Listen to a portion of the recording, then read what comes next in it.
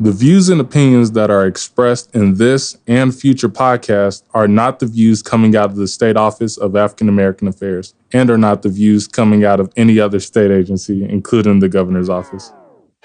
I'm Danny Golden. And I'm Devin Williams. And this is Re-Educated, a podcast brought to you by the New Mexico State Office of African American Affairs. The purpose of the podcast is to educate the community on environmental, social, and physical inequities and challenges that Black communities must deal with, and what can be done to empower the Black community to help them navigate through the understanding of legislation and policy on a micro and macro level. Welcome, everybody, to Re-Educated. This is our 8th episode of this podcast with the New Mexico State Office of African American Affairs. Re-Educated has been such a journey for us, so we're so grateful for everybody who's joined us on the journey. And it's just been a beautiful time, a beautiful experience. I thank you, Devin. It's been great.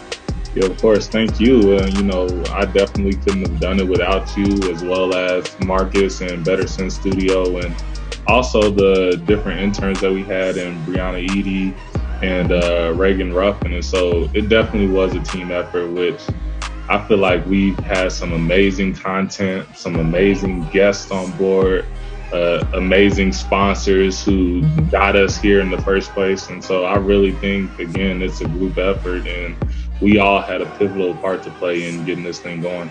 Absolutely. Teamwork makes the dream work. And we've experienced just that. It's been like a dream. It flew by, but I really am just holding on to all of those moments. Like you said, all the beautiful conversations and connections that we've made, and really just getting to highlight some special people who are doing hard work in the community to really push us forward and elevate us as a community. So I'm so incredibly grateful for that. And I'm excited for this episode, especially because it's something that's like near and dear to my heart. And I know to Devin's as well. And so we're going to be actually talking about the Crown Act and widening protections for folks who wear their natural hair in whatever space that may be, whether it's the workplace or in school or just in your everyday life. We know that we face both microaggressions and overt discrimination against us for the natural way that our hair grows. So we're going to get into that. And we're actually doing a special edition on Zoom, which is fitting for the times. I think we've all kind of become accustomed to this weird little technological world. But before we bring in our guests on Zoom, we want to take this time to appreciate our sponsors. So we're going to take a little break a little earlier than we usually do, and we'll hear from our sponsors. And then when we come back, we'll introduce our new friends who are pushing forward the Crown Act. So stay with us. Since 1912, Loveless Health System has been committed to meeting the growing healthcare needs of the Albuquerque community. They're invested in bringing people, providers, and technology together to ensure patients receive the best care possible. The vision of African American Student Services, AFRO, is to cultivate Black excellence on the university campus through educational discourse, leadership development, holistic health, wellness practice, and community engagement. The African American Student Services program at UNM provides culturally relevant programs designed to assist primarily African American Black students in making a confident transition and successful adjustment to the University of New Mexico.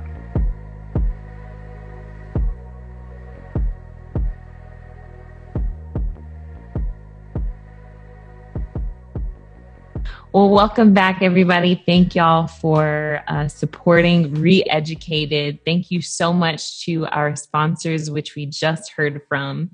And just like I was saying before we went into that little break, today on Re-Educated, we're going to be jumping into the Crown Act, something that Devin and I both feel very passionate about, is expanding protections for people who want to wear their natural hair. Unfortunately, even though it's 2020, we're still seeing so many instances in schools, in the workplace, in public spaces where natural hair is just not accepted, and it's not, it's frowned upon. You know what I mean? I wouldn't even say it's just not accepted. It's actually actively discriminated against. You know what I mean? And I know I've definitely had some personal experiences with this from the time that I was very young. I mean, I can remember being, you know, in elementary, middle school, and hearing comments about my hair and feeling like the way my natural hair grew out of my head was just not acceptable, you know, or being made to feel that way by the people around me in different settings. So, I mean, I'm sure you've experienced that, Dev. Oh yeah, definitely. I just growing up, I was in certain spaces that didn't have a high representation of Black people, and so I had people wanting to touch my hair, people making fun of it just because it was different than theirs, all these different things. And as I got older and I started to learn more, and eventually ended up getting a more protective hairstyle and twist, then we came to a space to where now people feared me a little bit more. People have more of a like a tendency to be enclosed or to distance themselves just because you see a Black man with dreads, you know, society makes it that they're a thug, they're all these different things, they're not educated. And, you know, I didn't necessarily have those experiences where I got kicked out of school or fired, but it was more so just not having protection from other peers that had different hair and not really having that support. Right, because of the stigmatization of our hair. It's not always that there's, like I was saying before, an overt rule or law or anything like that against our hair. It's just that all of the stigmas that have been attached. You know, our hair is unprofessional, it's unruly, it's dirty. Even we've seen several celebrities in different situations have to walk back comments about, you know, individuals that are wearing locks or, you know, braids or things like that. I've definitely had to check some people in certain situations and educate people. Sometimes it is just like a lack of knowing, like if you're not around Black people and you're unfamiliar completely with Black hair, then I can see how that, you know, comes up. You're just curious, you know, that's where the whole wanting to touch it and asking all the, you know, little questions and, oh, it's surprisingly soft, you know, but, and it's an ignorance thing, but there comes a point where, you know, like we say, you got to educate yourself. And that is the act of compassion and acceptance, through you educating yourself so that you don't come at somebody with natural hair a certain way. You know what I mean? Oh, yeah. And I think, you know, we are in 2020. We have so many access to different resources. I understand there's certain times where you can't necessarily have access to certain information. And there's so many things into really seeing what information is credible. But at least attempt to do your own research. Google it if you need to, you know, look at different YouTube videos, look at different websites, look at different social media pages. There's so much information when it comes to Black hair that it's no excuse to continue to be very ignorant or, you know, refusing to want to do your own research. Right. Because I was just going to say that's what leads, that lack of educating yourself is what leads to the situations that we see in the workplace. Because, you know, Billy Bob, that was in 6th grade, talking about my hair and the texture of it, and it's poofy this and it's that, is you know, gonna maybe become an HR manager at a company somewhere. And now he's taking those views into his job, where he has the power to determine, you know, who gets the job, or who, you know, gets sent home. We've seen so many instances of that, of people being sent home from school and work. And so, yeah, education's a big part of it. Yeah, definitely. And so I know we have a lot of experience and a lot of different things and perspectives when it comes to this topics, but we also have our guests who are here that can provide us a little bit more enlightenment, not only on what the Crown Act is, but also providing a number of different experiences that they've been through, not only dealing with having certain hairstyles, but also in the advocacy of getting the Crown Act implemented. Yeah, definitely. I'm excited to hear from people on a personal level that are doing their part to push this legislation forward, because I just think that's so powerful that you have like this experience, you know, as a person of color, and it's something that impacts you on a deep level, you know what I mean? And for individuals to have the courage to go out there and try and create that change in this way is so admirable to me. And so, hello, everybody. Got some people in the waiting room. Yeah, we'll go ahead and just get a little more informal now and just introduce everybody. How's everybody going? Hello. Good morning. Happy Saturday. It's Saturday, right? Yeah. I think so. It better be. Oh, hey, Erica. Denny, hi, boo. How are you, my love? Let me get my stuff. I'm trying to get my life together real quick. I will come on camera very shortly. Okay, no worries. I just saw a familiar face. And my goodness. This makes my heart. Can we add you to the gang? I mean, that's not an appropriate way to say that. I'll own my problematicness on this morning. But for sure. Let's definitely. Yay. Okay, good. Welcome to everybody. I see so many beautiful faces. Hi, Deb, Augustine, who else? Heather, Kelsey.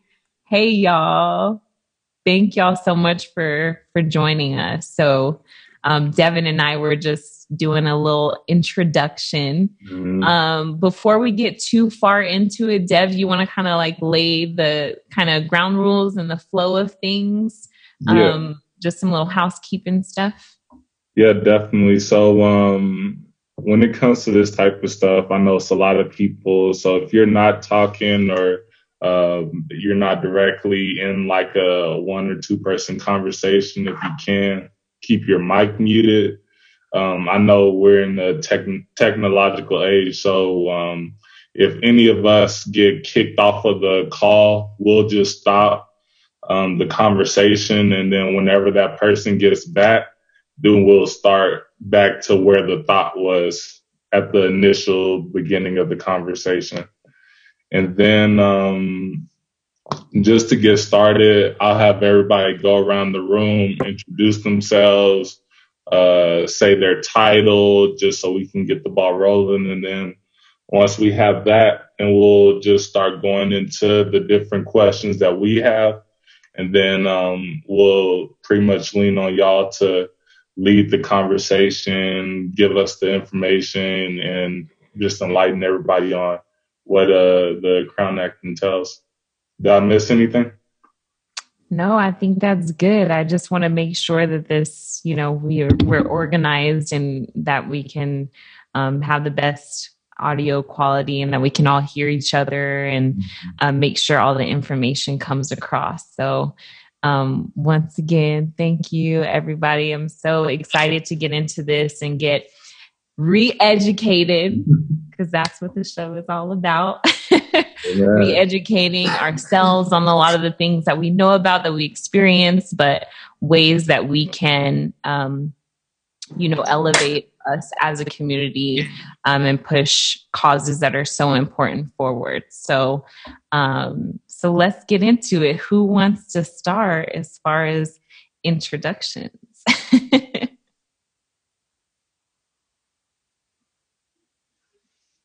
Where y'all at? I think we should have our students that just finished the most tumultuous year that academia and just general life has ever seen. Mm-hmm. I would love for our students to go first. Hello, everybody. My name is Kelsey Barnes, and I'm a student. So I'm just finished my first semester of my junior year. So, yeah. Go, Kelsey. Welcome, Kelsey. Who else we got? I think Augustine. I don't see... Do I see? Yeah, Augustine. Thank you. My name is Agustin Leon Saenz, and I just finished the first semester of my senior year at Albuquerque High. Beautiful. Thank you so much for joining us, and congratulations. Everybody else want to chime in real quick and give us your name and, title and a brief introduction?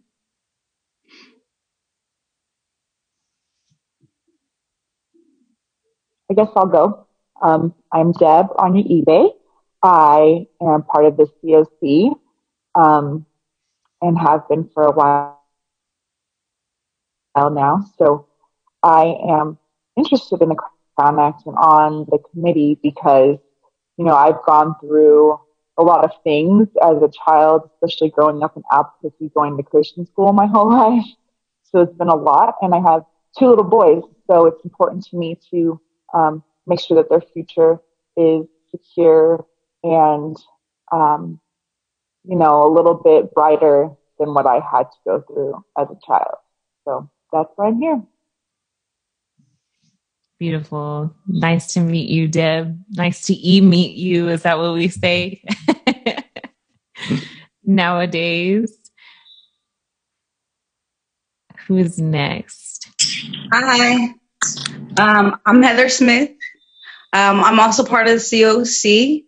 I also am a Southern New Mexico advocate leader here. The Crown Act is very important to me. We've all had stories and we've all had, instances in our lives where we were discriminated against or talked down to or anything like that. So I would like to change that for the future generations and have some accountability for people who think that discrimination is okay in those forms, and to actually just educate, the populace and protect our people. So that's why it's important to me. That's wonderful. Thank you. Well, I am multitasking on devices because my phone is gonna die. Hi guys, I'm Erica. If you get another me in the waiting room, it's me. My name is Erica Davis Crump. I am from Albuquerque, New Mexico, and I'm also a member of the COC. And when we're saying that, that means Central Organizing Committee for the New Mexico Crown Act. And it's just been a really beautiful experience. What I do for my day job is just communications for a couple of really dope organizations, Southwest Women's Law Center, shout out to them and the hard, beautiful work that they do, and New Mexico Religious Coalition for Reproductive Choice. And I am head in comms for the Crown Act, and it has been probably one of the highlights of my life to be a Black woman in New Mexico and see how we all have just, I mean, if you're from here, you know that like our community, I mean, we'll just talk right about it. If you're from here, you know our community has a lot of silos, you know, and it's really hard to stay on the same page, and it's hard to get this like sense of productive unity, if you will, across generations. And it's crazy because Rona has been 1,001 things, you know, and the one thing that I'm actually really stunned and grateful for is that because of Rona, this beautiful space was birthed. And I've endured a lot of hair discrimination myself. And just last year, my baby girl, who's 15, and I have a 12-year-old as well, he has a big old puff like me. And I've just been watching them go through the same things, you know, that people are real unapologetic about. So we're here to end that, you know, and make it and put some policy behind our needs. Well, thank you so much, Erica. And thank you all, like I said, once again for joining us. And I think this is a wonderful group of people to come together and talk about, like you said, some of those experiences that we're having, that we have all too often, that we've experienced coming up. And now, sadly, you know, the generation after us, you know, my daughter, you know, if you all have kids, our families are still experiencing it. So something has to be done about that. And so I'm so grateful to this group of people coming together to, you know, put together legislation that will widen protections and hopefully, you know, as time goes on, widen people's like compassion and acceptance. And because that's really what it's all about is, you know, the education and changing the minds and the hearts of folks. And sometimes forcefully, if we, you know, are being real about it, like that's what, like, you cannot discriminate against people for the texture of their hair, before the way that their hair naturally grows out of their head. I don't know. I guess it just still boggles my mind because it's like we're all humans, right? And our hair grows out of our head the way it grows out of our head. But we know that there's a long history of that, you know, in this country, you know, starting way back, you know, since the inception. And so, where to begin? I mean, I think that we should talk about, you know, how this group came to be and what was the inception of the Crown Act and what it really is all about. Can y'all give me kind of a summary of that and a rundown of that?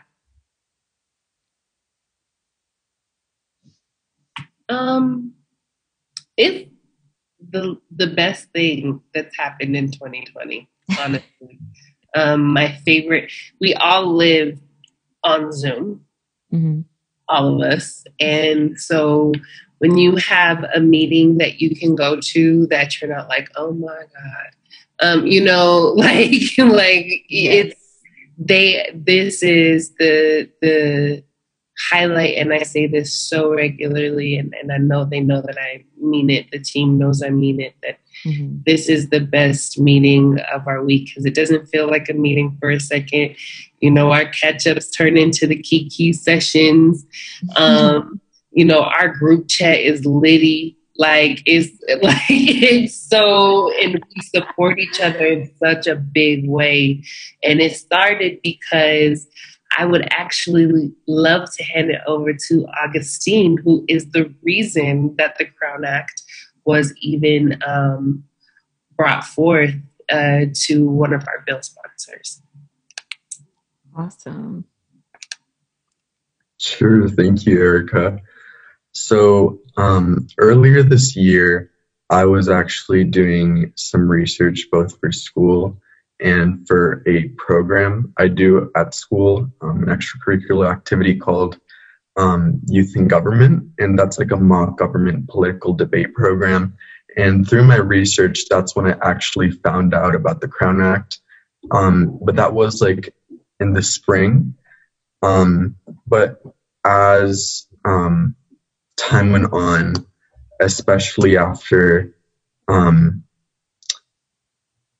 the murder of George Floyd and all the events during the summer of this year, I saw the way I could step in with my voice, as a non-Black voice, and use my privilege to give back to the community.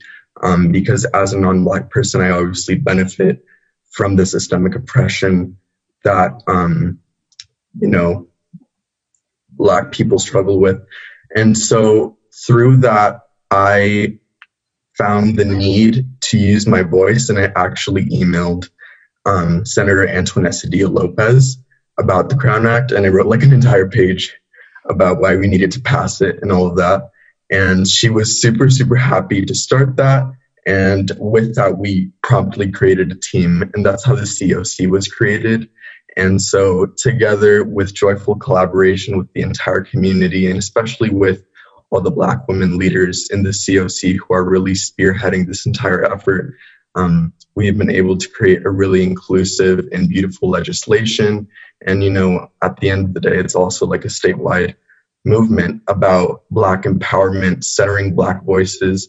And it's just been an incredible experience for me, seeing how I can be an ally in this movement. And yeah.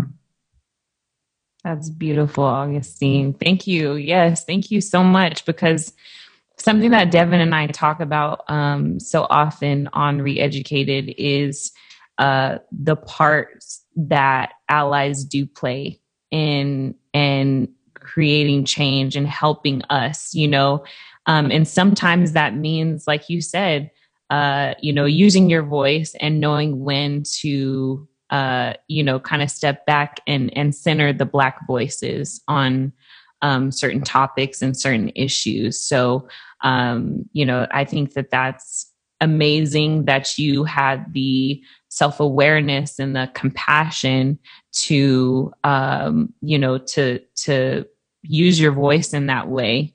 And like you said, utilize your privilege to bring something to the forefront that's meaningful to your Black brothers and sisters. So we appreciate that so much.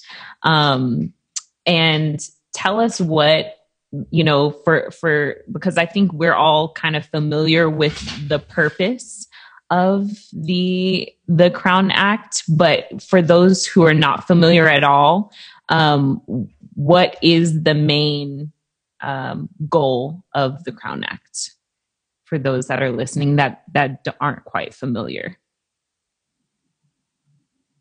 Ed, you want to take it? So the reason why we are spearheading this and why it's important to us is the purpose of this is to ensure that people are not discriminated against based on the texture or the way protective style that they wear their hair in. So we want to make sure that, people in the workplace or people in schools are not discriminated against because of their hair or seen as unprofessional or less than because of their hairstyle and the way that their hair grows out of their head. And so it's really important for us because we've all been in those situations where we walk into a room and automatically people want to touch our hair, or they want to ask, is your hair clean because you've had it in braids for a few weeks? And so those kinds of things lessen our voice in those spaces. And we know that we have something to contribute, us and the generation after us. And so we need to be seen and heard for our talent and our intelligence rather than the way that our hair grows or the way that we choose. Yeah, I think that's an amazing explanation, because there's already so many other ways, our skin, our, culture, the way we dress. There's so many ways that we're discriminated against. And I think that's what can be like so hurtful and so exhausting to us as a people. It's like, dang, like I just want to braid my hair. I want to display my culture, and I can't do that sometimes and go into these spaces and show up the way that I want to show up, and that be okay, and not be sent home, from work and lose pay. Not be able to, wrestle in a match. I mean, I don't know if you all have seen we've seen the videos, where they're cutting my heart. Literally, just even talking about it, I'm getting goosebumps, because when I saw that video of them cutting off this young brother's locks before that match, something in me was just like, I could cry right now just thinking about it, because I think, some people might hear this conversation and say, oh, well, that's extreme, but we cannot, downplay or minimize the fact that those emotions, we experience those emotions just as powerfully from like the microaggressions, the constant microaggressions and the constant, being made to feel like we have to explain ourselves and explain why we should be accepted. We have to fight like that. You know what I mean? It just takes so much energy. So, I can go ahead, Erica. All of that, and and one of the things that to give it some other context, shout out to, again, we are going to do this a lot, is just refer and say shout out to our COC, because when I tell you, there's a video, Danny, I can't wait to send it to you. The crew knows what I'm talking about, but it's this young man talking about Black women change the world. And we really do. But the COC out here has created one sheet with all the facts that you just mentioned. And this is actually a piece of legislation, one of the few pieces of legislation that is for us, by us. I was on Twitter the other day and I found out that the 90s kids didn't know what FUBU meant, and I felt old. So I was like, they didn't know? What is that? But one of the things that this is a nationwide legislation. When we do pass the crown here in New Mexico, we will be state number 7. New Orleans, I found out just this week, New Orleans just passed to the crown in their city, which is beautiful. And one of the things that we have been so blessed to do is be in joyful collaboration with Dove and the Joy Collective.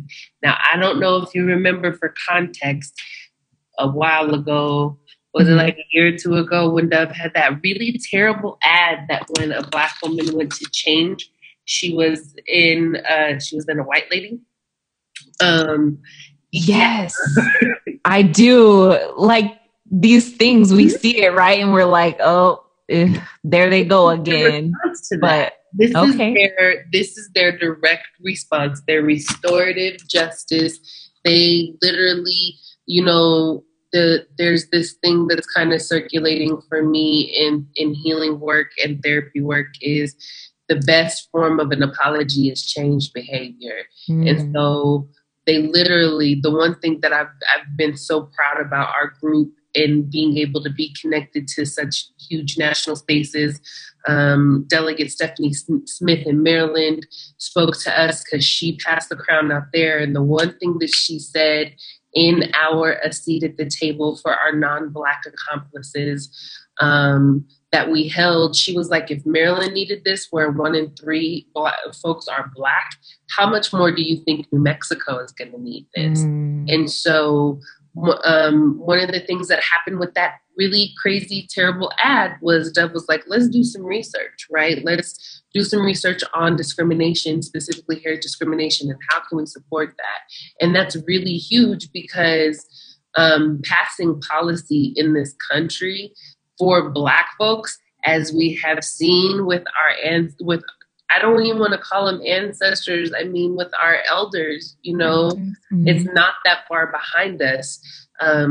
Passing legislation for us and for our liberation is difficult. And so you were absolutely right. But let me see, it says 1.5 times more Black women are 1.5 times more likely to be sent home from the workplace because of their hair, 3.4 times more likely to be perceived as unprofessional, and 30% of Black women are more likely to be made aware of a formal workplace appearance policy compared to their non-Black counterparts. Now, we're also going to put this into the Human Rights Act for New Mexico, and we're going to put this in the Education Act to protect our K-12 babies. I worked with Devin for a while when he first came on to our Office of African American Affairs, and one of the things that we both were working toward was the mentorship program. And just in 2020, in February 2020, before the crazy shutdown, we got a call for one of our students, a 7th grader, 8th grader, because my daughter's a 9th grader. One of my 9th grade, my daughter's a freshman this year, and last year in middle school, they actually sent a young woman home until she would take her hair out. So what? Pause. Yeah. What, just so we can, because I feel like we need to get into these like nitty gritty incidents in order to fully illuminate and, portray what it is that we're dealing with here. In that specific instance, what do you know what the hairstyle was? It was a protective style? It was a protective style. It was a protective style, and the color wasn't as it was. It was a protective style, and it was deemed as distracting. And I really want to get to, I just wanted to clarify, because the thing with these incidents is that it happens to our youth. We just don't hit the public the way that so many others do. For that young boy with the locks, in the sporting incident, the way, these handbooks are outdated, they are discriminatory. And most of all, I found out that students make them. And who's in student government? Not our Black babies. So there's just a lot of what we have included. And the other pieces is that this act is the most inclusive Crown Act.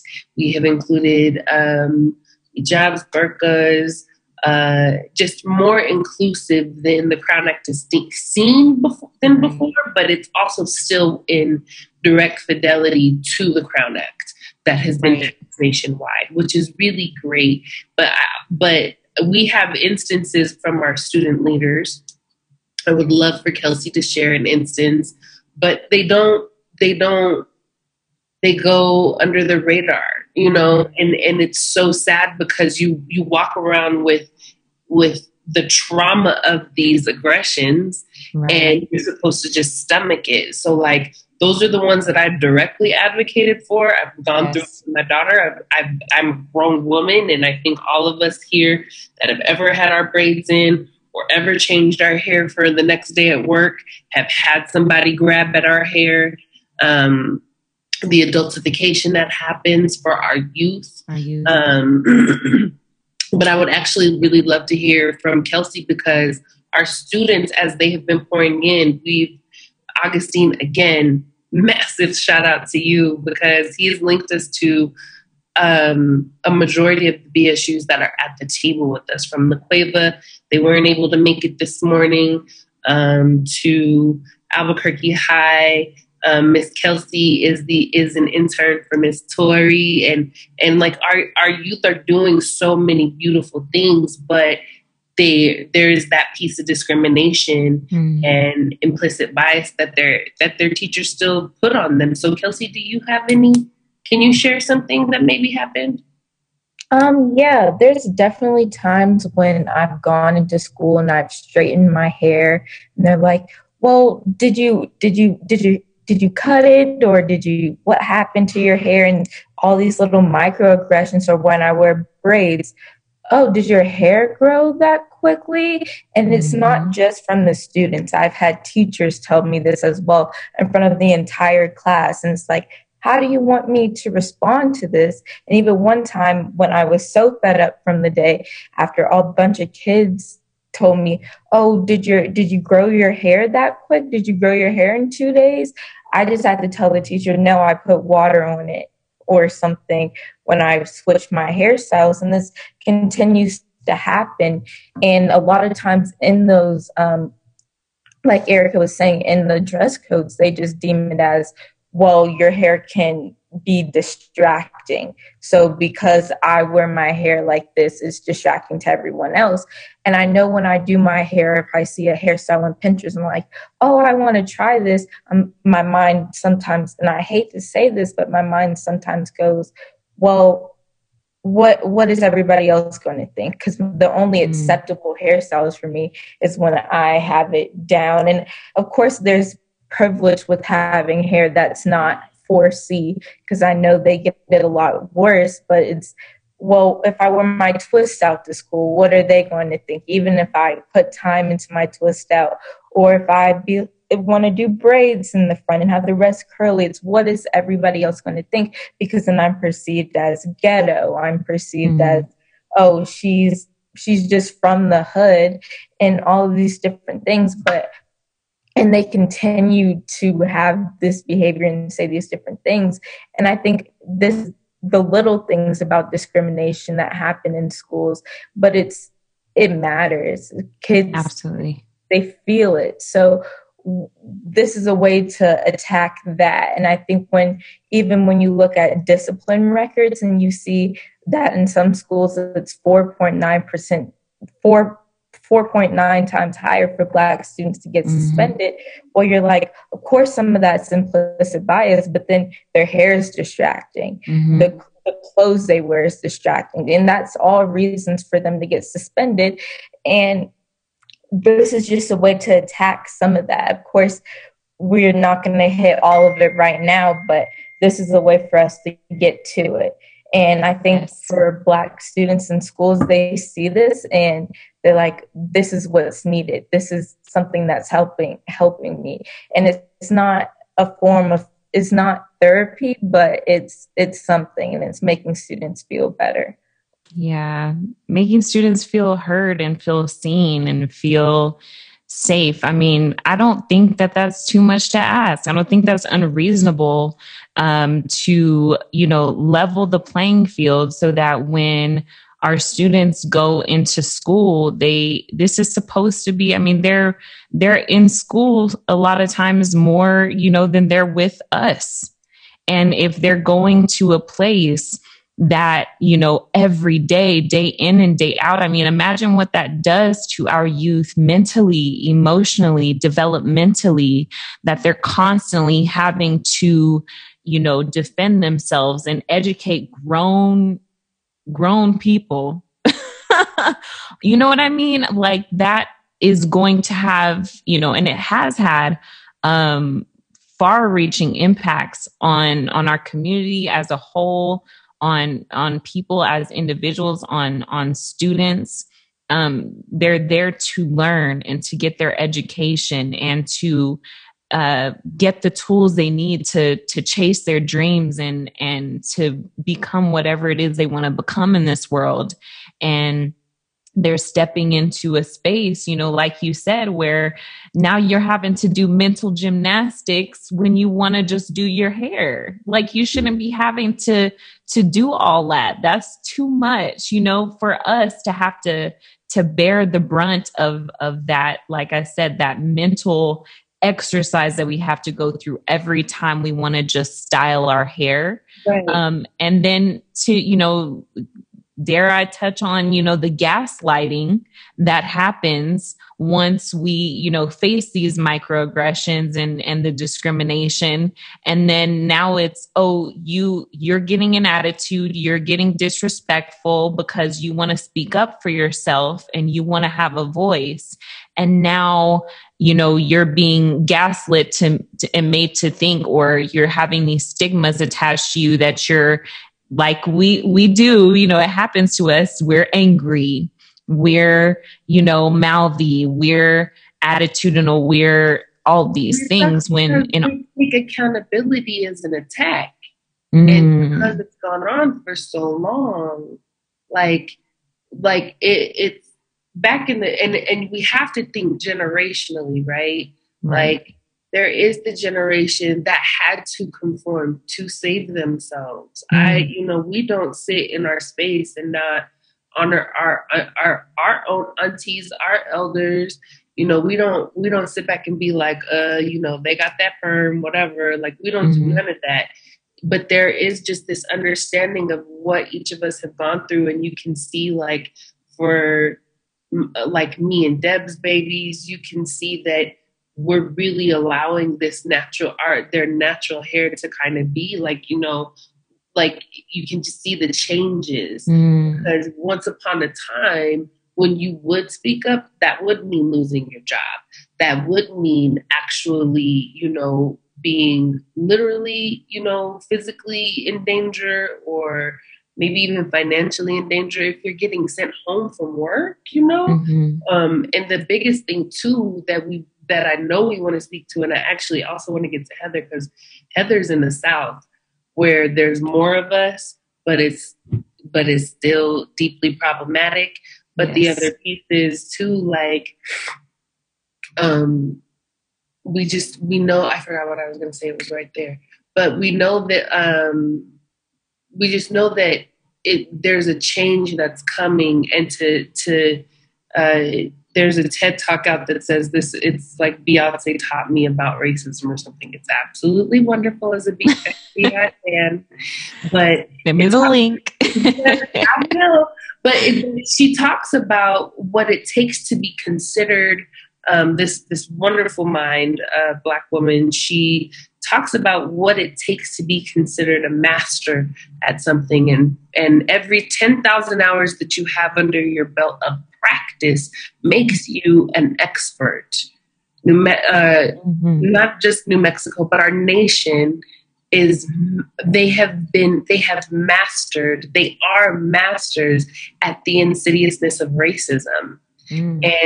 And I mean, come on, 400 years, 10,000, what does that translate to? So when we do, hold people accountable, I've been in that space where I'm holding someone accountable, and I've literally been like pulled to the side, pulled in an office, and it's like, and had to actually, how many times have we had to apologize, for what someone, for the harm we've gone through? And so this, like, and just to speak to, again, I definitely want to hear from Heather and her story, because there's the intersection of being a Black American at the intersection of being LGBTQ plus, being or being non-binary. Like, there are these intersections that our siblings may not be safe with just because of how they choose to express. And that's what I was going to say, is that when we do it, it's considered ghetto, right? But when it's on Kylie Jenner, when Kylie Jenner puts on Bantu knots, or Lord, we lost it with Adele. We was trying to Adele. I was just about to say Adele. Tried to keep her at the cookout, but she showed up with, the great value mess, hot mess. She said a great value mess.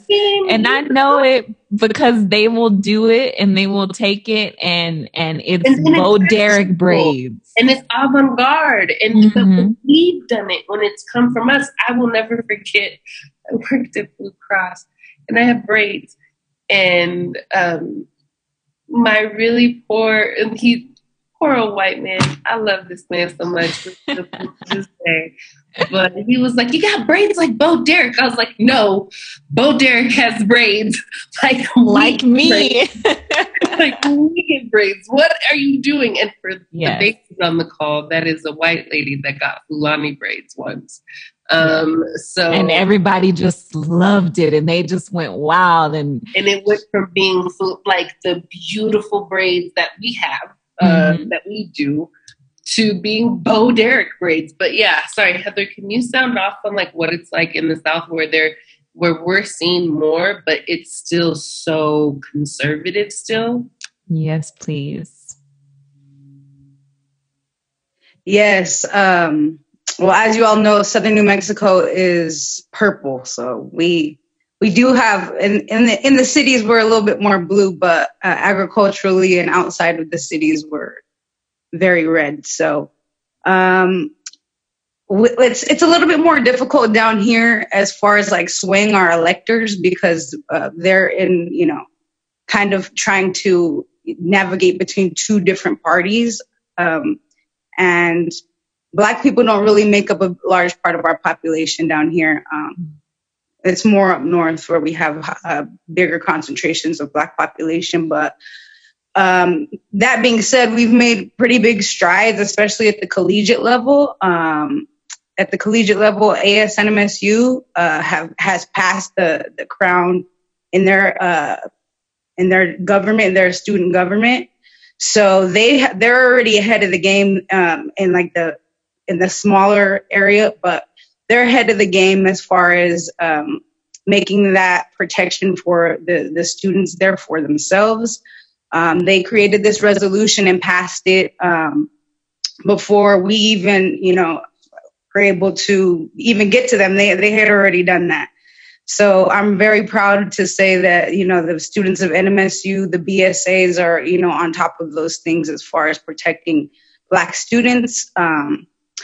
And if they also have other things in there, they have like other legislation in their resolution, which, also protects the discriminatory acts for skin color or anything else that may protect Black students. We have a lot of support from barbers, cosmetologists. And as far as they go, it's very important for them because we don't have a lot of Black, barbers or anything like that, but we do have a lot of people who know that this is going to be an uphill battle, and they have clients and they have people who have, kind of told them about the discriminatory practices that people have in schools or in, places of work. And they've kind of like, kind of try to protect all of us as far as, coming together in a place where we really don't have a lot of backing with the public. So since we have such a small population, like Erica was saying, it's the protections are really needed as far as like in the southern parts of us, like I think that we get probably discriminated against more in schools and things like that, because we're few and far between. Anytime I was in school, I was probably like the only Black kid, in the class or, and in the grade. So it's been kind of tough, but I'm so proud of our youth. I'm so proud of everybody at the collegiate level. Passing the crown here and in these small places, just like, cities are trying to pass the crown, like Akron, Ohio, Kansas City. And so when we see support like in smaller places and we can grow, I think that's where we really will be able to shine. Because federally, Afros are the only thing that are protected. And so if we continue as states to pass these things federally, I think, we'll have more traction to protect us nationally. So as far as the South goes, we're really trying to do our due diligence. We're really trying to get these electors, these elected officials to come on our side. It's a little bit more difficult, but we're up for the challenge, and we're working hard for it over here in the South. Yeah. Well, thank you, Heather. That kind of illuminates, another facet of the conversation and the issue. I think that it's so interesting for us because we are in New Mexico, right? Like we having this conversation in a place like Georgia, where I have family, in Louisiana, Mississippi, where those Black populations are, huge Black populations. Whereas out here, we represent 2%, if that, of the population. But it's also different and a very intricate thing because we're in this place where there's lots of people of color, but there's not a lot of Black people, right? And so that creates this different kind of landscape and this different type of, environment socially where we have these, people, so many people of color. We have all of this terminology like tricultural state and all these things. What the hell we're trying to do. Can you censor me? Yes, I got you. So sorry. It's all good. What we in the COC have been talking about. I know Deb can speak to that. I know Heather can speak to that. We got really, because as you're on that topic, it brings me to how the Crown Act on October 20th, the New Mexico Crown Act, we had 5 amazing women sit with our now Secretary of the Interior, Deb Haaland. She gave us a town hall to discuss what it is that we go through. And the best thing that happened was at the top of the call, and anybody that watched this, specifically Deb, because you was there, remember when she said, because again, like you're saying, there's a minority majority here, but Black folks don't get considered. And I don't think that people understand that you can't say people of color, because often you can, but it doesn't apply to us. People have made this point to not apply to us. And when you say women of color, it doesn't apply to Black women, Right. But the best thing that happened at the top of that call was when she said, I want to talk about this because I don't have that problem. My hair grows straight. She was like, it's so huge because people were initially trying to make it seem as if we were going to have an issue or conflicting problems with our Indigenous relatives. And that didn't happen. We had the utmost support, and that's beautiful. And that call was so dope just because, first of all, Deb, Dr. Means, Monet Archibald, Asia Brooks, shut that down, okay? Good. It was the highlight of fall, okay? Let's just be clear. And yes. We got a whole hour with her, and we got to talk about we have to get away from the tri-ethnic state. We have to get away from, there has to be a space where Black folks can say, this is what we're doing for ours.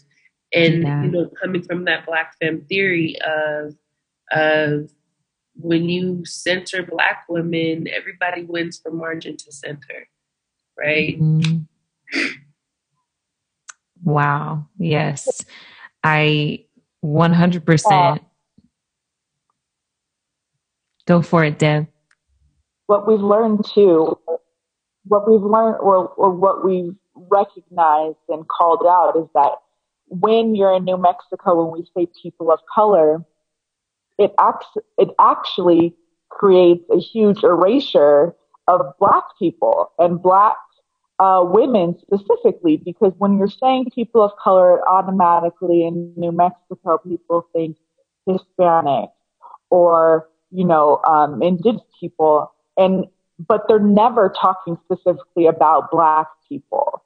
They lump us in and then completely forget us and erase us. And so that's why this legislation is so important, because it centers us and it's saying, hey, we're here. We as Black people, as Black women, we are here and we are important, and y'all are going to see us and you're going to hear us, whether you want to or not. And so I think this legislation is important on that level. And there's other things that need to happen. This is the first step in a step of many that need to happen for Black people to be seen and heard in New 100%. I think it's so important too, because there's just, like you were mentioning earlier, Erica, there's so many intersections and there's so many ways that this issue impacts other facets of our lives, and other social issues like, jobs. I mean, if there is, a mechanism, if there is that implicit bias and all of this that we're having to overcome, how are we getting jobs at the same rate? How is that equal? You know what I mean? If there's that discrimination there, how are our children getting the level of education that they're supposed to get if they're being suspended, if they're being picked on, and they're having to deal with the emotional trauma that comes with the lack of acceptance and protections in these instances? It just impacts so many aspects of society and so many different issues that it intersects with. So I think that, I just wanted to put that out there, because I think that for, if I'm listening from someone else's perspective, a non-Black person, and I'm saying, well, it's just hair. You know what I mean? I think there's some people, unfortunately, that will hear this and hear that, and it's just like, oh, it always has to be about race and it has to be about that, not understanding the wide-reaching implications and impact that an issue like this has on not just us. Because if you have a group of people that's, being discriminated against and being held back and marginalized, then really everybody loses. And I think that's I hope that we're coming into understanding that as a society, on a larger level, that if we make it so that everybody is heard, seen, respected, loved, and cared for, everybody wins. Period. Boo. Period. I thought what you said about how mentally in schools, when you're being discriminated against, you're not getting that full education. Mm-hmm. I think that's so true, because now I go to online school. Mm-hmm. Well, of course, everybody's pretty much online now. But I switched completely to an online school because mentally I couldn't take going to school. And I've been there for a couple years at that specific school. And I was doing everything I could. I was working with superintendents. I was trying to make change. But when you're in that mindset, you're debilitated. And I think that in this form, when you have people who can step up and when you have older people disorder do this for you and have people who are in this space and they can help make that change, this is so amazing. Because when you're in there, it's like, nobody's listening to me, nobody can help me, and they gaslight you so much for everything you want to change. Even if it's, well, this person called me the N-word, what did you say to them? I'm like, what did you mean? It doesn't matter. Mm-hmm. Yeah. And they completely gaslight you until you don't know what you don't think you can make change. And so your mind is like, well, I can at least do this, but you don't even know how far you can go when you're in school, when you're in that school and everybody's gaslighting you. I know once I got to online school, I ran off and was like doing different things. But when I was in there, I was like, well, I can try and do this. I just didn't know how far you could go. And I think, and when you're in school, that's what it does. And not even talking about how it affects your education. Because while you're in there, you're like, oh, I'm fine. I'm still making good grades. But like, at what cost are you doing that? At what cost? I'm pissed about Rona that I can't hug people. I can't just go and love on people. But what you're saying is so true, Kelsey. You cannot you can't. How do you make impactful change when you're actually being harmed? And when you're being traumatized? And we have our co-chair of La Cueva BSU, Kiana Sanchez, on the call, who also can speak to that too. Very literally from like, and again, it takes that covering. And New Mexico, I can't say enough how inherently grateful I am that the Central Organizing Committee is this intergenerational space of Black women that we cover our student leaders. We're always like, hey, baby, shout out to art. Like, it's Sag season. Happy birthday to the crew. And like, like, oh my gosh, P.S., wonderful job, so-and-so. And it is, and I hope that my hope is, and it feels this way in confirmation from hearing from you, Kelsey, that you need to be able to focus because you already stick out. We already stick out no matter what group we're in. And so, and so having us be able to block for you so that you can concentrate and make these moves for you. That's one of the things we've been telling our accomplices and we call our accomplices a seat at the table, our non-Black supporters of this policy. We also have so much joy in our crowns. We have a whole Google form going that I'll get out to you guys. Shout out to Nicole Rogers. She made a Google form that we're talking about the glory of our crowns to Karen level discriminations that we've endured. But what people don't understand is the rite of passage that you feel getting your hair braided for the first time. What you feel when you are walking around and you just start, no one should watch this. I shouldn't even say this, but Big Mouth had a really good season this year.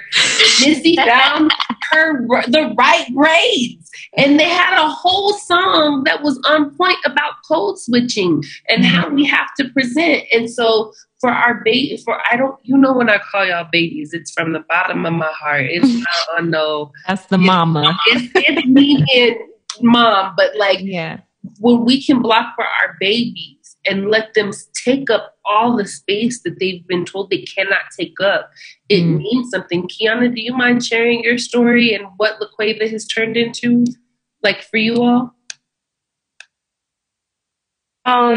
La Cueva is predominantly white school, and so I think this year we restarted the BSU up again, but I think if it weren't for online, I don't think we would have had as much space to restart the BSU like we did.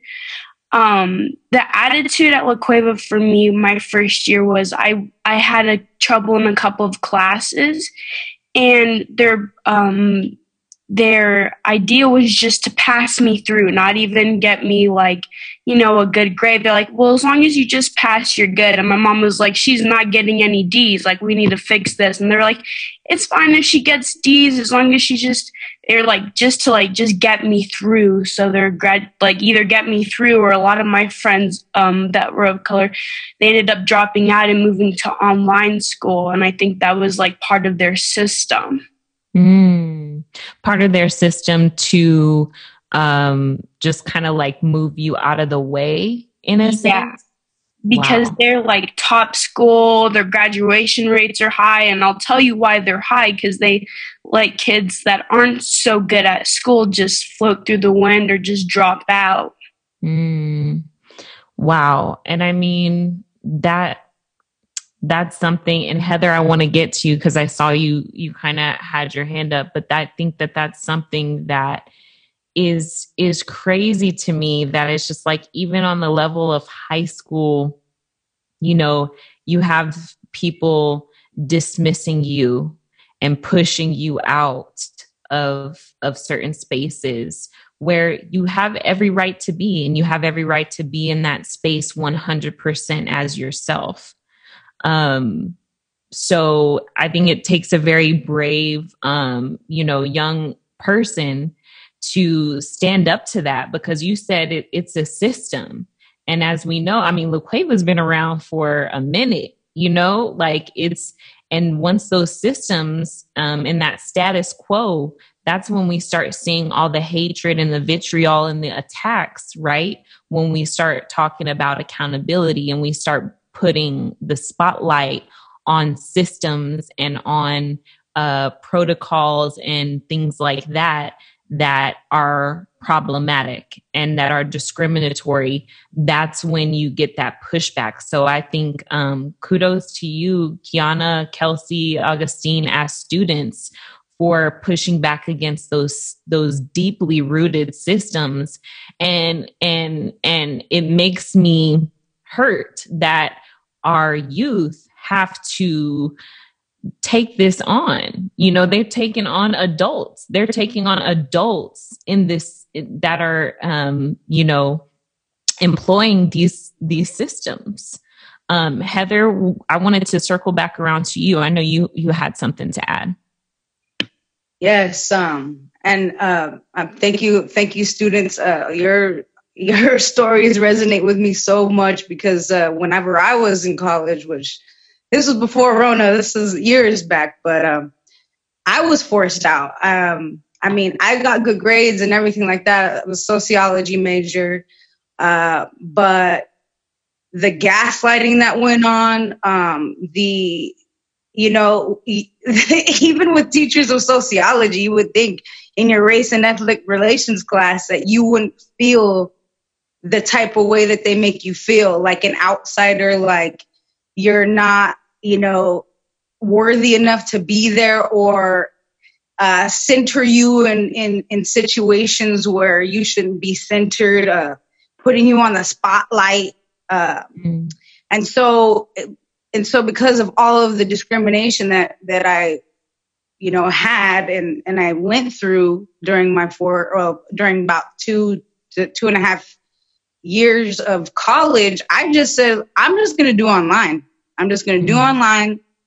I'm just going to do everything so that I don't have to interact with these people, because it's making me feel like college isn't the thing for me. I didn't really have a lot of resources, and going against, a young person going against, colleges. I'm talking to deans, I'm talking to professors, and they're kind of pushing me out the door like they did with you all. So I'm happy that we are kind of getting a hold of this. And I applaud you, young people, because you did a lot more than I did, and at even the college level. So I applaud you. And I really think that our youth is going to be the thing that saves us and that pushes us and drives us to, become better and to have more protections and to become, just a better society in total, because you guys are seriously like some of the strongest kids I've ever seen and some of the most inspirational children and, young youth that I've ever seen in my life. And I am so happy that we have come together and that we can, inspire change throughout the state. And this is only the first thing that we're going to be doing. We're going to be doing a lot more things that protect our people. And I'm very excited about the work we're doing. But I do want to thank you, you all, for being such strong, minded and, lovable courageous, and, caring about other people. It's just amazing. 100%. I second that. And I think that it's so important to just touch on something real quick that I think that we cannot fail to mention. I mean, a lot of times, the conversation ends up, on focused on Black women because we, bear the brunt of it just because of the nature of, how we're doing our hair. But for someone like, Devin, that's what I love about Devin. He's just like, you know what?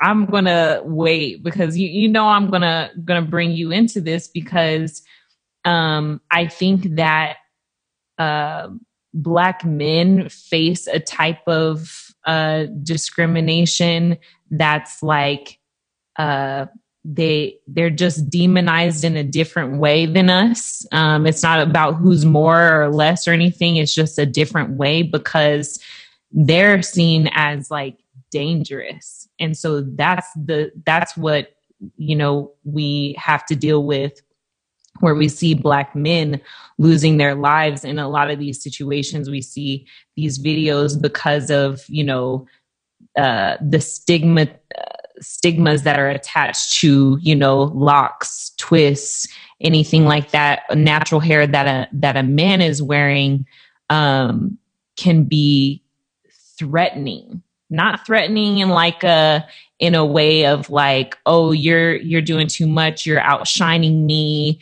you need to stay in your place, young Black lady, that type thing, in a way that is they feel threatened because of what they attach to males wearing their natural hair, and it causes us to lose our Black men. You know what I mean? So I think we can't gloss over that. Devin, you want to speak to that for just a second? Wearing your natural hair and how that's, impacted you, as a youth and in the workplace. Yeah, definitely. And for me, I had a lot of this type of discrimination, specifically dealing with sports, because that's where I had most of my focus and presence. But essentially, when it came to just hairstyles and presence, like I always would be fearful of having the cops called on me when I'm in certain spaces, because when I was in high school, I was in a lot of those non-Black spaces. And so having the cops called on me, or going to the principal's office, or even when it came to being on the court, I'm having my coach saying, oh, your hair is too this or too that, you need to cut it just so you can be like everybody else on the team. And even when it came to when I was doing my master's, I was working on some research, specifically dealing with mentorship for Black student athletes coming out of oversight organization or through cultural centers. And when I was doing my research, I went to present at the CSRI in South Carolina.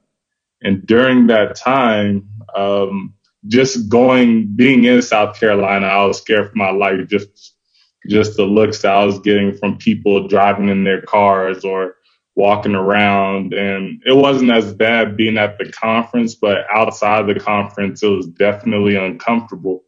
But coming back from the conference, I was at the airport And it was one of the first times I was actually able to get on the airplane first.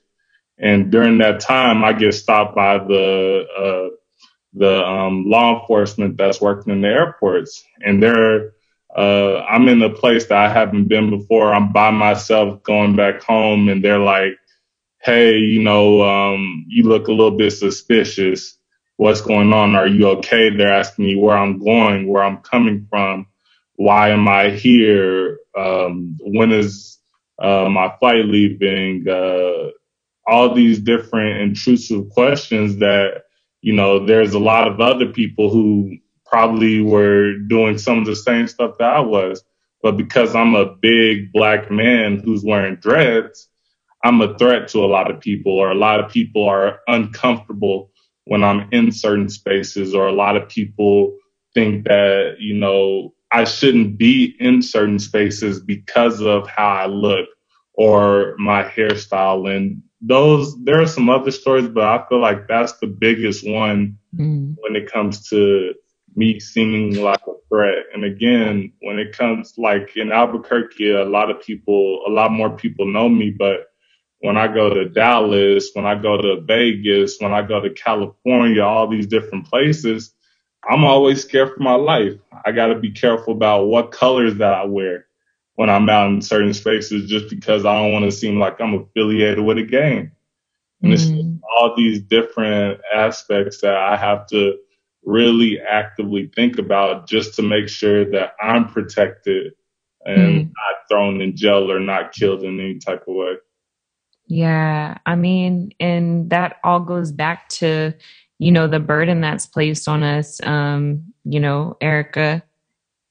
I just wanted to say, Devin is a gentle giant, okay? My goodness. That is the best way. And because it hurts me, I got a chance to really get to know Devin about a year ago, and his heart for young people, it just hurts me to know that I know this person, and like many of you getting to know all of you, I feel so deeply for each of you, and to listen to these things. I know his heart for young leaders. I know his heart for sports. I know his heart for coaching, just in watching the way that OAAA has brought him on to organize in that capacity for specifically young men. He single-handedly, alongside who I call Auntie Bev, Miss Bev Jordan. Beverly Jordan. Everybody's auntie. Hey, Miss Beverly. Hi, Auntie. But the way that he was able to take Vibes, the Young Male Summit. It was the first Young Male Summit for Black American APS students. And so to hear that this gentle giant, because when Devin gets up, he's also 6'5"? I don't even know. 6'9". Duck when you come through the door, sir. Because I don't know, if the beam's gonna make it, but whatever. But he's this gentle giant, and to know that you go through these things, and to know that it's not lost on so many other people with the same dichotomy and story.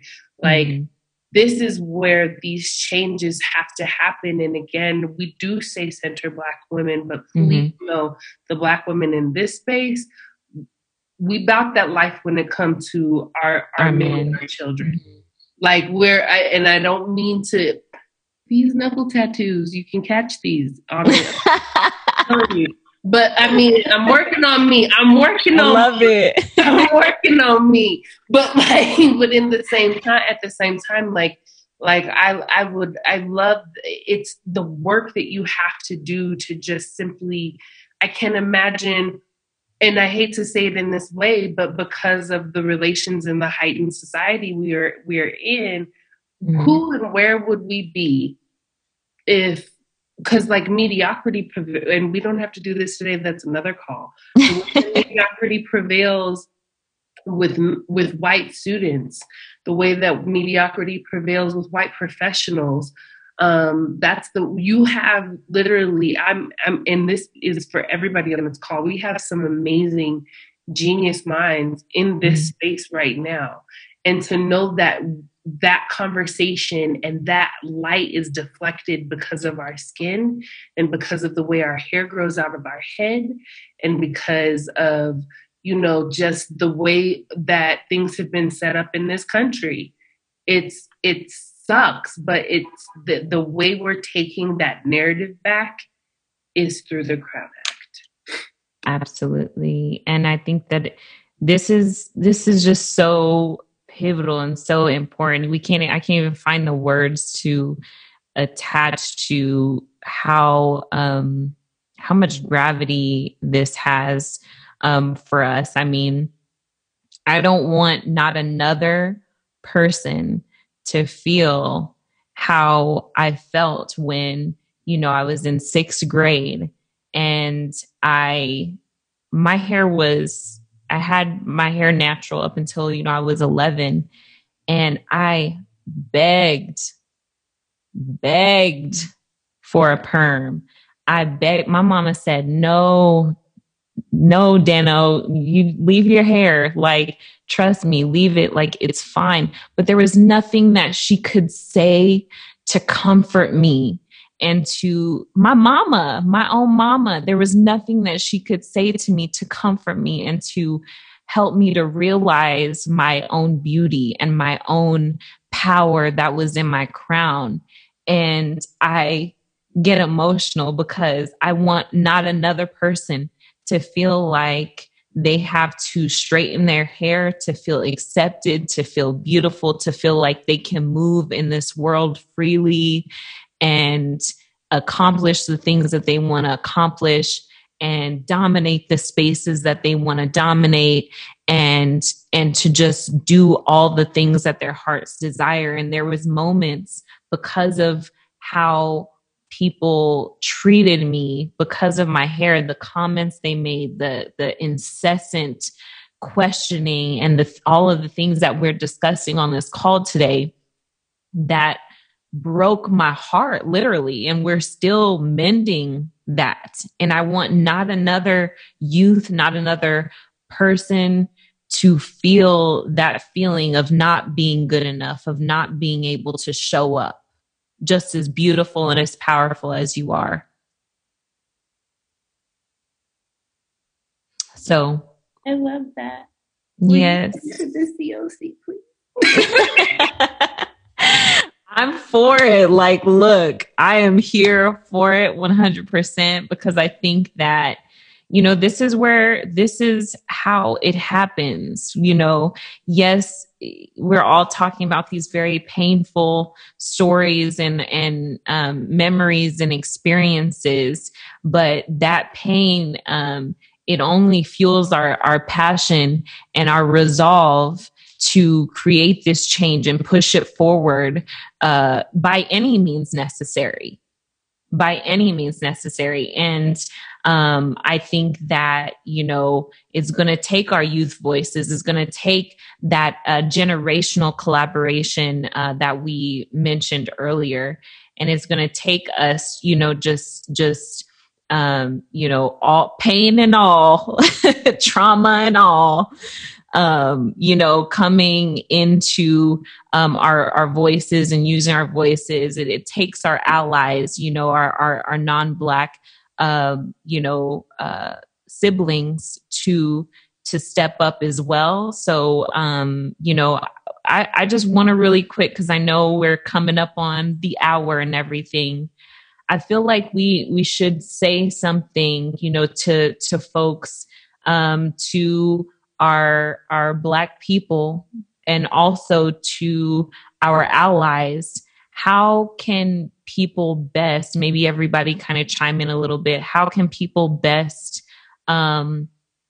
support these efforts, whether it's on like a personal level and shifting your own personal paradigm and how you interact with Black folks and their hair and things like that, or on getting involved on a legislative level or community organizational level. Does anyone have any like just quick, succinct, powerful words of advice for people on either sides of that?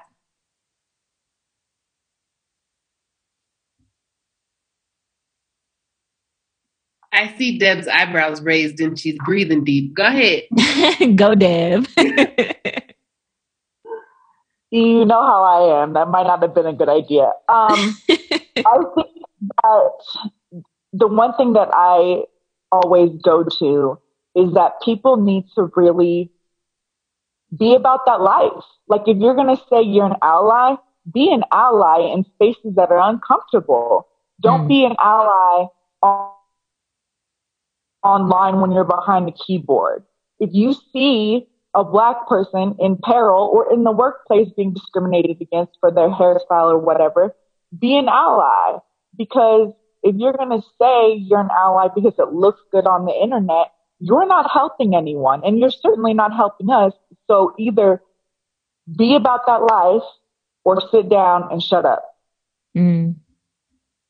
Yeah, then also adding to that, when you're an ally and there's no Black voices in the room when something's going on, you have to be that voice. You have to be the one to stand up and say something about it. Because like Deb was saying, you can't just say it online and it's going to work. You have to be that voice in spaces where there are no Black people and things are going down. You have to step up and be that voice.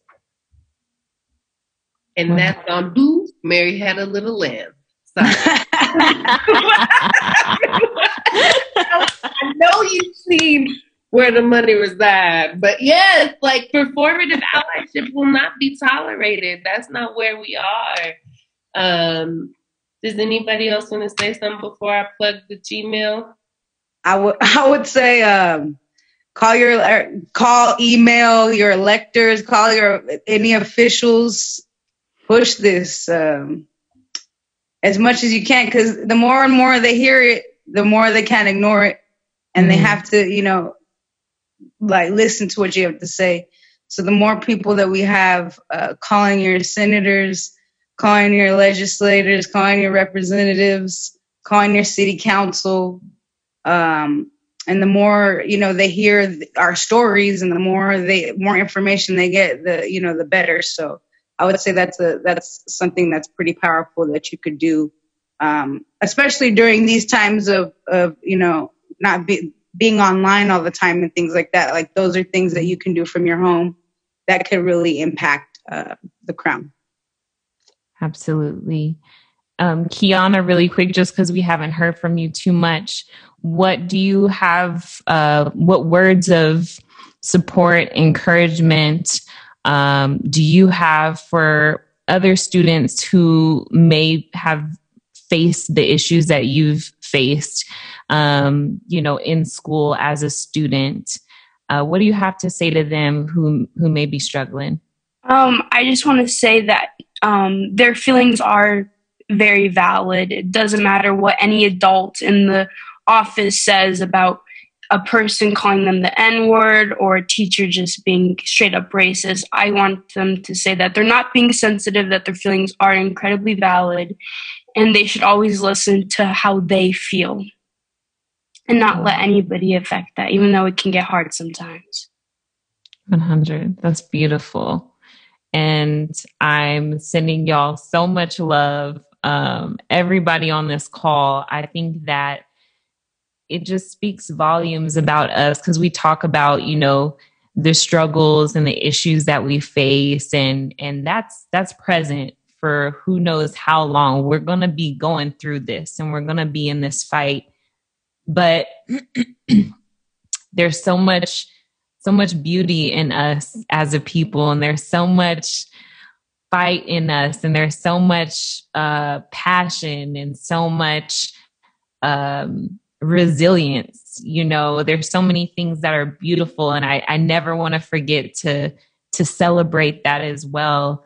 And I mean, this call in and of itself is a testament to all of that, to all of the courage to all of the sleepless nights and the research and the putting ourselves in uncomfortable spaces, because at the end of the day, we're human. There's something about this melanin that's superhuman, but at the end of the day, we have these feelings, and it takes a lot of courage to put yourself, being a part of the committee as all of you are. Augustine, it takes courage because it's people that, why are you doing that? Like, why is that your cause? Like, that's not about you. That's not for you. I'm sure, that can be difficult in a way, but I'm just so proud, and it really uplifts my whole spirit and my whole heart to get on this call with all these beautiful spirits and powerful voices. And Devin, thank you. And, to the Office of African American Affairs for creating this platform and this space for us. It's so beautiful.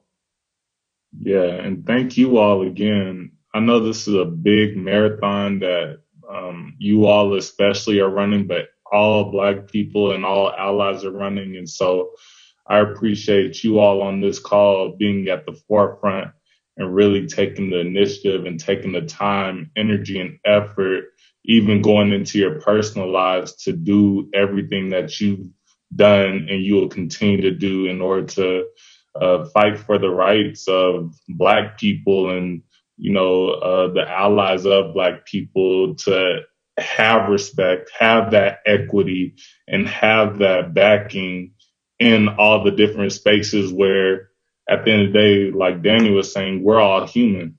And so we all need to be treated like humans in certain spaces. And when one group isn't treated as humans, there's a big issue.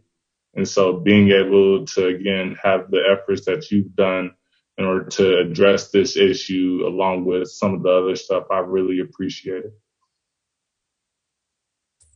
Yes, I want you, Erica, or whoever, I want to, if you can speak to how and where people can go to get all the information to get involved and support the cause. Please email CrownNet New Mexico at Gmail. It's all spelled out. CrownNet New Mexico, one word, at gmail.com. We meet usually about twice a week. Right now, we're on break just like everybody else is. We deserve a break. We deserve some semblance of rest. So we will reconvene at the top of the year. We've had some really beautiful, we have had some really beautiful opportunities. This is serious and he can't be trusted on the floor. But he can't be trusted. But we have some really beautiful opportunities with a lot of virtual lobbying coming up that I've shared with our COC space. We do have a seat at the table meeting that will convene at the top of the year before session. We're really, shout out to our bill sponsors, Representative Cheryl Williams Stapleton, who will run it in the House, to Councilwoman Lancena at CABQ. We actually have an ordinance coming forth at the top of the year as well. He co-signs. And also he's like, yay, Crown Act. Yes. He celebrates. But yeah, so thank you, Councilwoman Lancena, for making this one of the first pieces, this is her first year and her freshman year, if you will, and this is one of the first pieces of legislation pieces of work she's bringing forth for the city. So we're grateful to that, to our COC, to our attorneys within the COC. We love y'all so much. Everybody in our COC, we love you guys so much. The work that we've been putting forward, this is true community effort. Which I'm grateful for. But yeah, to our bill sponsors, Rep. Cheryl Williams Stapleton, you're not getting down. Senator Antoinette Sedillo Lopez, and with Linda Lopez. We're really excited that we have such powerhouses that said, yeah, we'll block for you and we'll make a way. Because the other thing I want to add is like, we're not a monolith. Like, for instance, Sirius, we are Harry Potter nerds in this house, y'all. This is Sirius, Severus, Lupin, Black, okay? But we're not a monolith, and we're breaking barriers just by having that space. Please reach out to us, crownnecknewmexico@gmail.com. Beautiful. Thank you so much. And Dev, we will put, Devin will put, I'm like, Devin will link all this information on the site. You want to give the OAAA website before we go out? Yeah, so you can reach and have all this information on oaaa.state.nm.us, and we'll make sure to get all the links just so you can know how to get involved, how to get more informed, and all the other things that come with it. Yes. Well, I guess that wraps us. Thank you to all of the beautiful souls on this call today. Thank y'all for sharing space and getting a little, vulnerable with us. And thank you for all of the work that you're doing. Once again, support us, like, follow, share, Reeducated, the podcast. And congratulations, Devin. This wraps our season. I don't know if y'all know, but this is our season finale. So y'all are a part of that, which is very special. So thank you to everybody for listening, supporting Reeducated. We could not do this without all of you. So thank you so much. And I hope we can share space again very, very soon. We love you. Thank you, guys. Yes. All the love. We'll be in touch. And I'm serious. I do wanna get involved. For sure. Well, we'll see y'all later, okay? Yeah, y'all have a good one. Thank you again. Much love and wholeness.